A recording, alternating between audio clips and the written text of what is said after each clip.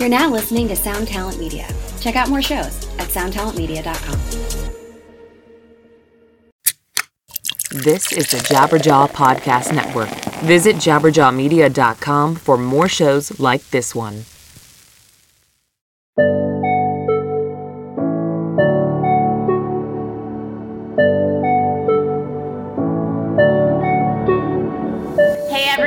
Welcome to mini episode 4 of the Interning 101 podcast. I'm your host, Emily White.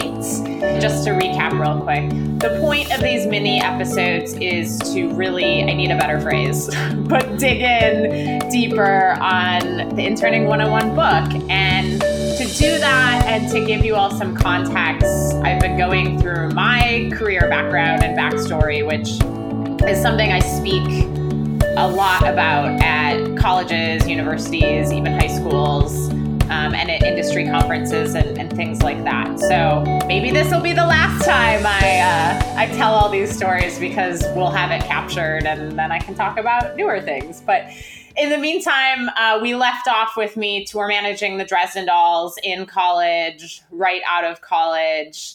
And I talked about how that led to my first full-time job after graduating from Northeastern University in 2005. And that, again, it was a combination of two, I guess, technically part-time jobs because I would work at Madison House when they had an office in New York, and they were managing the Dresden Dolls at that time.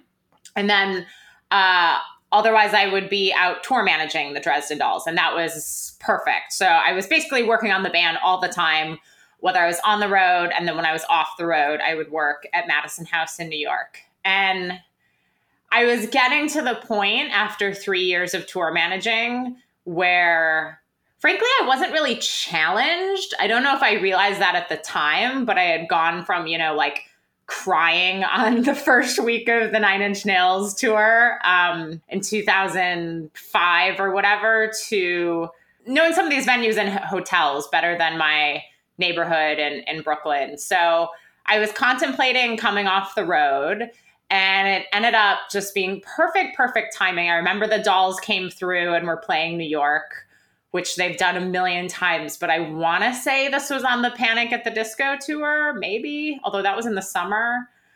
Either way, I went into the Madison House office. Mike Luba and Kevin Morris cracked beers in the middle of the day, which was a relatively rare occurrence, and said, Emily, like, touring sucks. And they were basically trying to sell me on coming off the road and working at Madison House full time.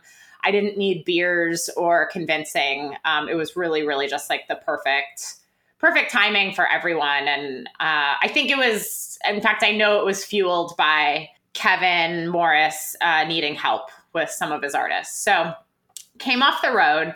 And the first artist I was basically assigned, which I'll be open about because I think there's a lot, because I love these artists now, and I think there's a lot that can be learned from this, especially in music and entertainment. So came off the road, and Kevin gave me Angelique Kidjo to work on and Taj Mahal.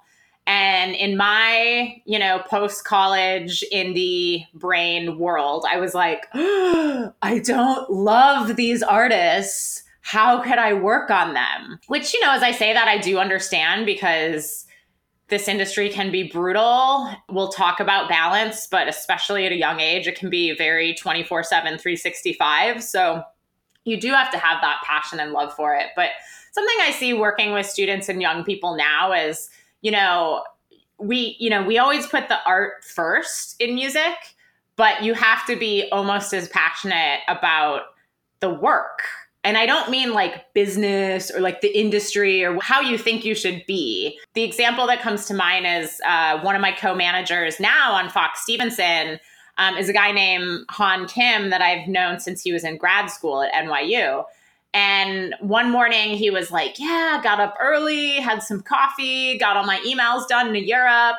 And I was like, Han is a lifer when it comes to the music industry. Now, he's also a huge, huge music fan, and at EDM shows will be like dancing harder than anyone in the audience, which I may or may not recommend because you want to keep some professionalism. But for now, go Han. But I could see that he had like gotten that high from, completing his work and supporting his artists, and was in it for the right reasons. I don't want to say the right reasons, but just, in it for reasons that will maintain a career for the long haul. Yeah. So I was concerned that I didn't love Angelique Kidjo and Taj Mahal.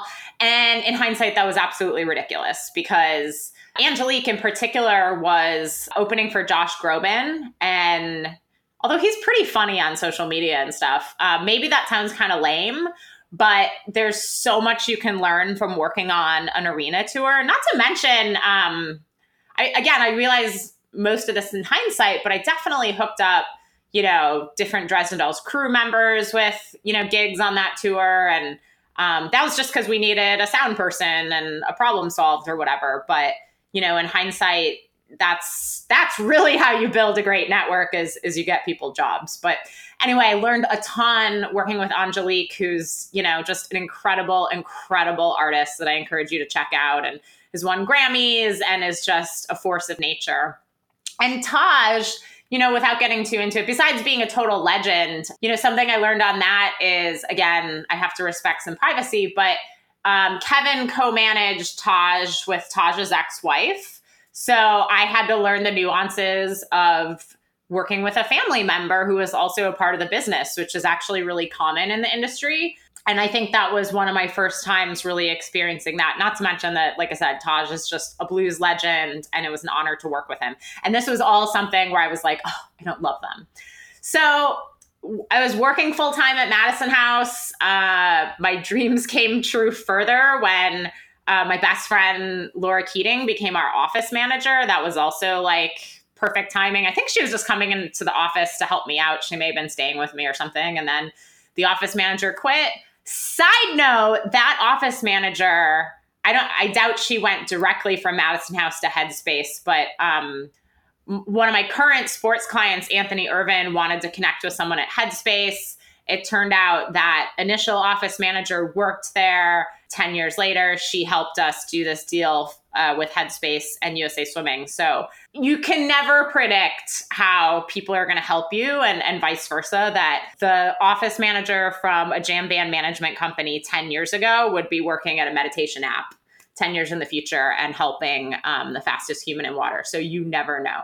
I love my life now, but that was the best. I would work my butt off all day. I worked with amazing, amazing colleagues at Madison House. And then Laura and I would run around to shows all night. It was one reason why I lived in New York City. And you don't have to be connected in the industry to know this stuff. But we also knew like set times, and we would hit like 3 shows a night. And, for those of you that don't know New York or you haven't been here, as far as the music industry goes, that's like pretty contained. So I can walk around. I know it's evolved.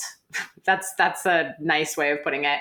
But I can walk around the Lower East Side, that part of kind of Lower Manhattan, or my neighborhood of Williamsburg, and run into tons of industry people. Obviously, Manhattan is huge. New York City is huge. But, kind of where the clubs are and where different music companies are all in the same vicinity. So when it's nice out, it's really, really common to run into people, which is very fun. I just went to a progressive political rally this weekend in my neighborhood, and I saw a ton of people I know. And maybe that sounds normal, but the people I saw don't like live in my building. They're just colleagues and friends that I've met over the years. So New York is a smaller world than you think. So yeah, loved it. Just had the best time. And was, this was like mid to late 2000s, 2006, 2007. And I was super grateful that I didn't go down the path of working at a traditional label, because people were getting laid off left and right. Instead, I worked at this great management company, was learning from incredible managers like Mike Luba, Kevin Morris, Christine Stouter, Bart Dahl, and then Laura Keating and I would run around and do our thing. So loved my life. Did wonder at one point, like, what will be next? Or when will this end? I think the when will this end was like, I'm at the office at 10 o'clock at night. But to be fair, like I said, I went to a lot of shows, so I would roll in at like 11. But still, that's, an 11-hour day, and it's a little insane. So One day, Mike Luba called a meeting, which I don't think he ever did in the years that I worked there. He's a creative genius, but it's not like we did regular stand-up meetings by any means. And sat our small team down and said, I'm moving to Miami to work for my mentor, Michael Cole, who's the Rolling Stones longtime concert promoter. And the first artist we'll be working with is Madonna. And Kevin said that he was selling his share of the company to fill in the blank of the most famous manager in the music industry. I'll keep that mysterious because he ended up joining Red Light, and that's where him and Christine Stouter are to this day, still managing artists we worked on like Drive By Truckers, but also discovered and works with Alabama Shakes, and they're doing their thing. But anyway, Kevin was obviously leaving. Luba was moving to Miami of all places. I broke the silence and said, does this mean I have to get a car? Which maybe sounds weird to people outside of New York, but if one manager was going to LA and the other boss was going to Miami, and we didn't really know, what was going to happen. But at the same time, while I was toiling away at the management company, this was the era where we were instant messaging, zip files back and forth of albums. And so that was kind of where we were at as far as technology goes in the music business. And I had seen a fan come up to Amanda Palmer at a show at the Middle East when I was doing merch, the Middle East in Boston, and gave her a check for like $200 or $300 and said, I just want to support you and support your art. And I thought about the zip files we were trading, and I thought about that. And Amanda was recording her debut solo album, which was produced by Ben Folds. I was constantly flying down to Nashville while they were doing that. That was a great experience. And I thought, the label will never let us, but why can't we just put up a zip file for donation, kind of like a museum? And so I wrote a business plan called Suggested Donation Online Distribution, because I thought, in the iTunes era, why are we limiting ourselves to $9.99 if there are fans who want to give more? And so I wrote this plan, gave it to both of my bosses. One said, this is brilliant, we have to get on a call. The other said, this will never work, go back to working on your bands. And I continued to work on it, in my spare time with a developer, again, even though I knew the label wouldn't let us do it. And a few months later, Radiohead came out with In Rainbows. And if you're old enough to remember, I remember crawling into my loft bed in Brooklyn, looking at my BlackBerry to date things further. And no matter what you think of Bob Lefsetz, he had sent an email that said, click this, or like, you have to click, it wasn't spam. And I did, and it was Radiohead's In Rainbows album, where they just put it up for any price. I can't remember. Maybe there was a $5 minimum or something. I really don't remember. But boss who said this will never work, go back to working on your bands, Radiohead was his favorite band.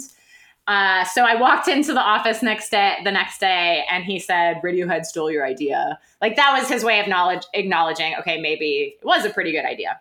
So tying this all together, Luba was going to work for a new division of Live Nation, like a $500 million division of Live Nation, head up by Michael Cole. If Michael Cole wants us in Miami, that's where we're going to be. Luba was essentially the A&R person. It was during the time when Live Nation was doing what we called all rights deals, but the media would call 360 deals. So Madonna was the first signee, shortly followed by Jay-Z, U2.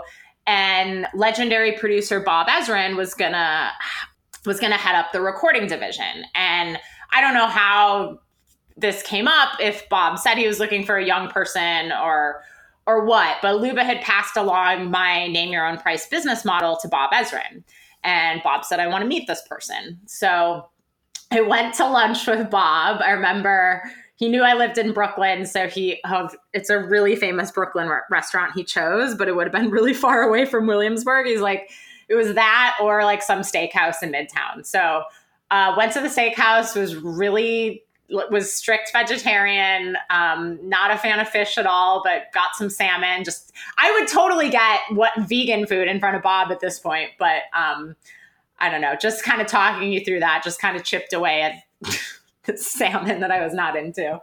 And like applied all the things that I'm teaching you into that, like that was an interview, even though I didn't like bring my resume or whatever, got there early, found some steps to kind of like hide and close my eyes and practice the things that I thought he might ask.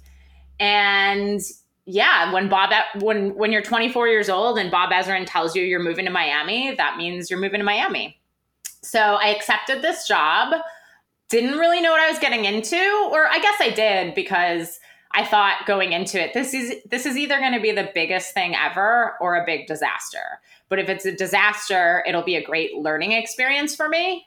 And I kind of viewed it as grad school. So picked up my stuff, no kids, no dog, nothing.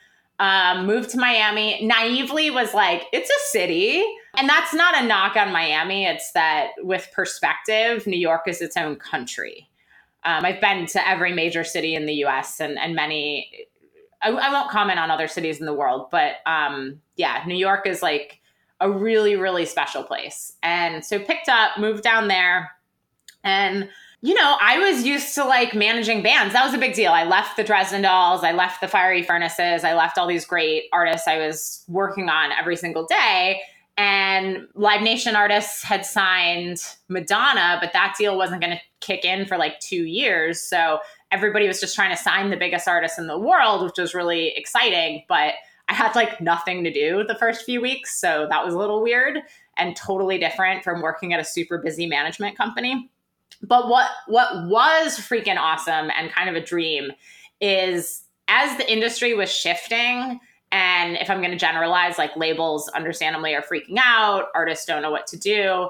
The minds that they had recruited at this Live Nation artist thing were really exciting and really forward thinking. And it was like a think tank, whether they realized it or not. I was given kind of just like, I was just given these awesome like projects and hypothetical things to work on. And what do you think about this distribution model? But I'd also be asked crazy things by our recording department was very small. My best friend there's name is John Rasso. In fact, after this, I'm going to invite him to be a guest because he does a great job with interns.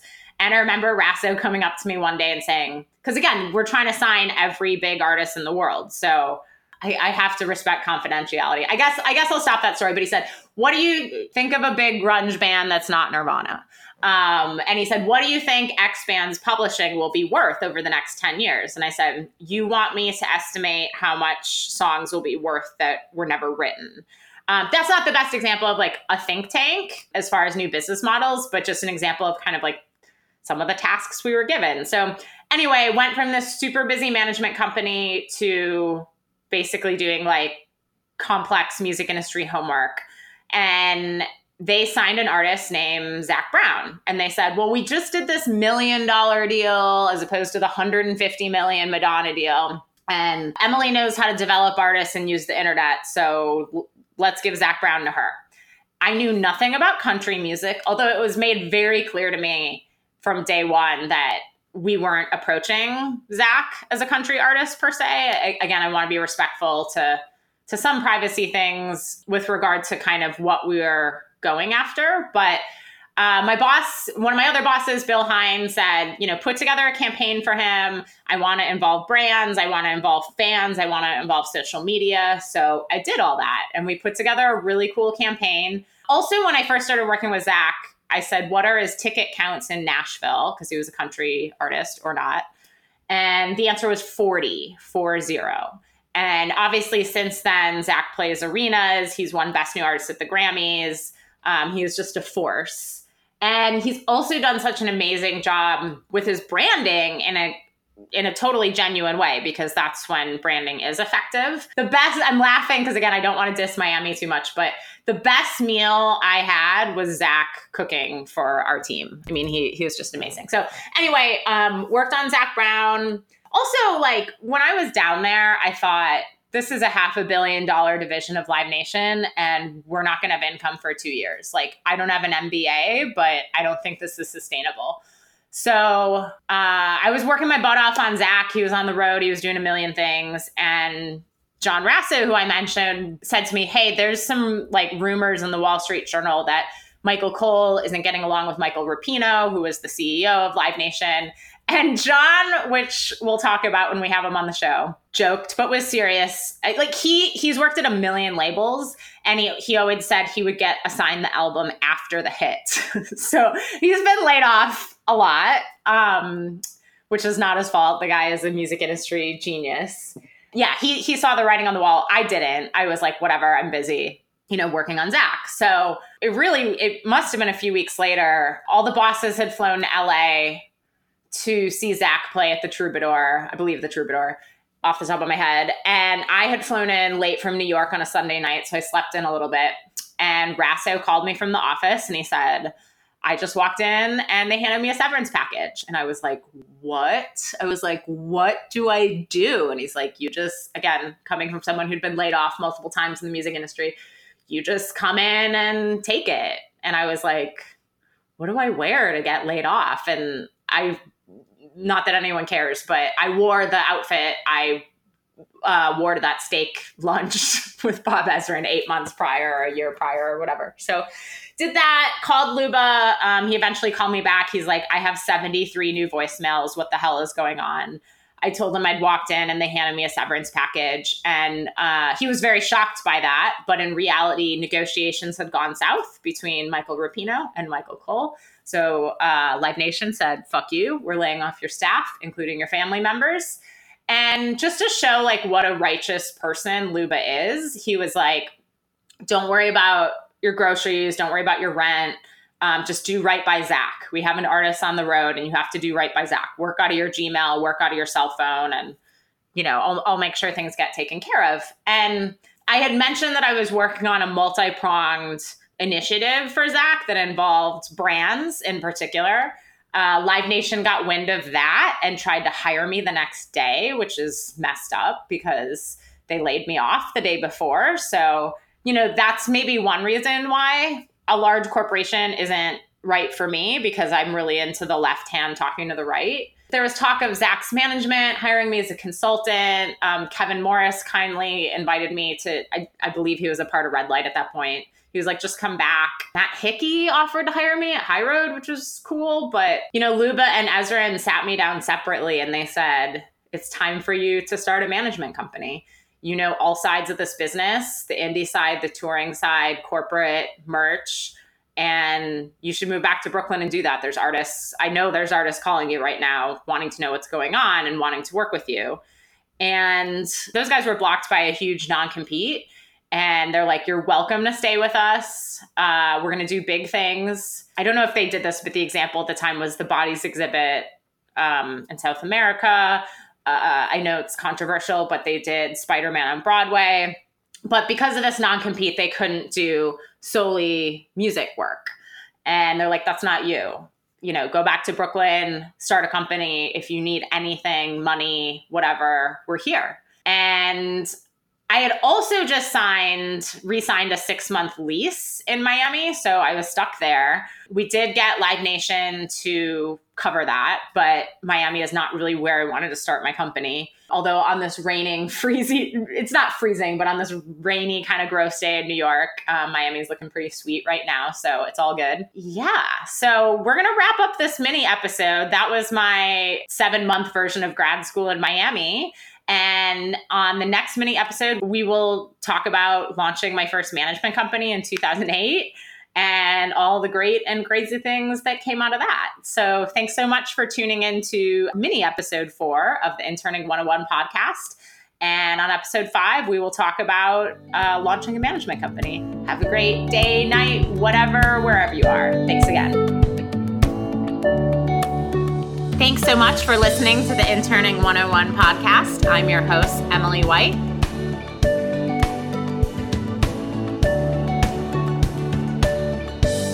You can follow us anytime over on Twitter at Interning101, as well as on our website, interning101.com. I'm on Twitter at EMWizzle. Hit us up anytime if you have questions, comments, guest suggestions, or just want to get something off your mind.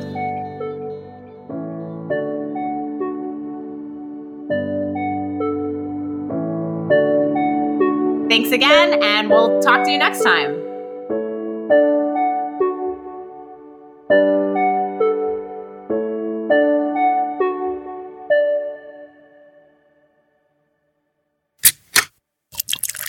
This is the Jabberjaw Podcast Network.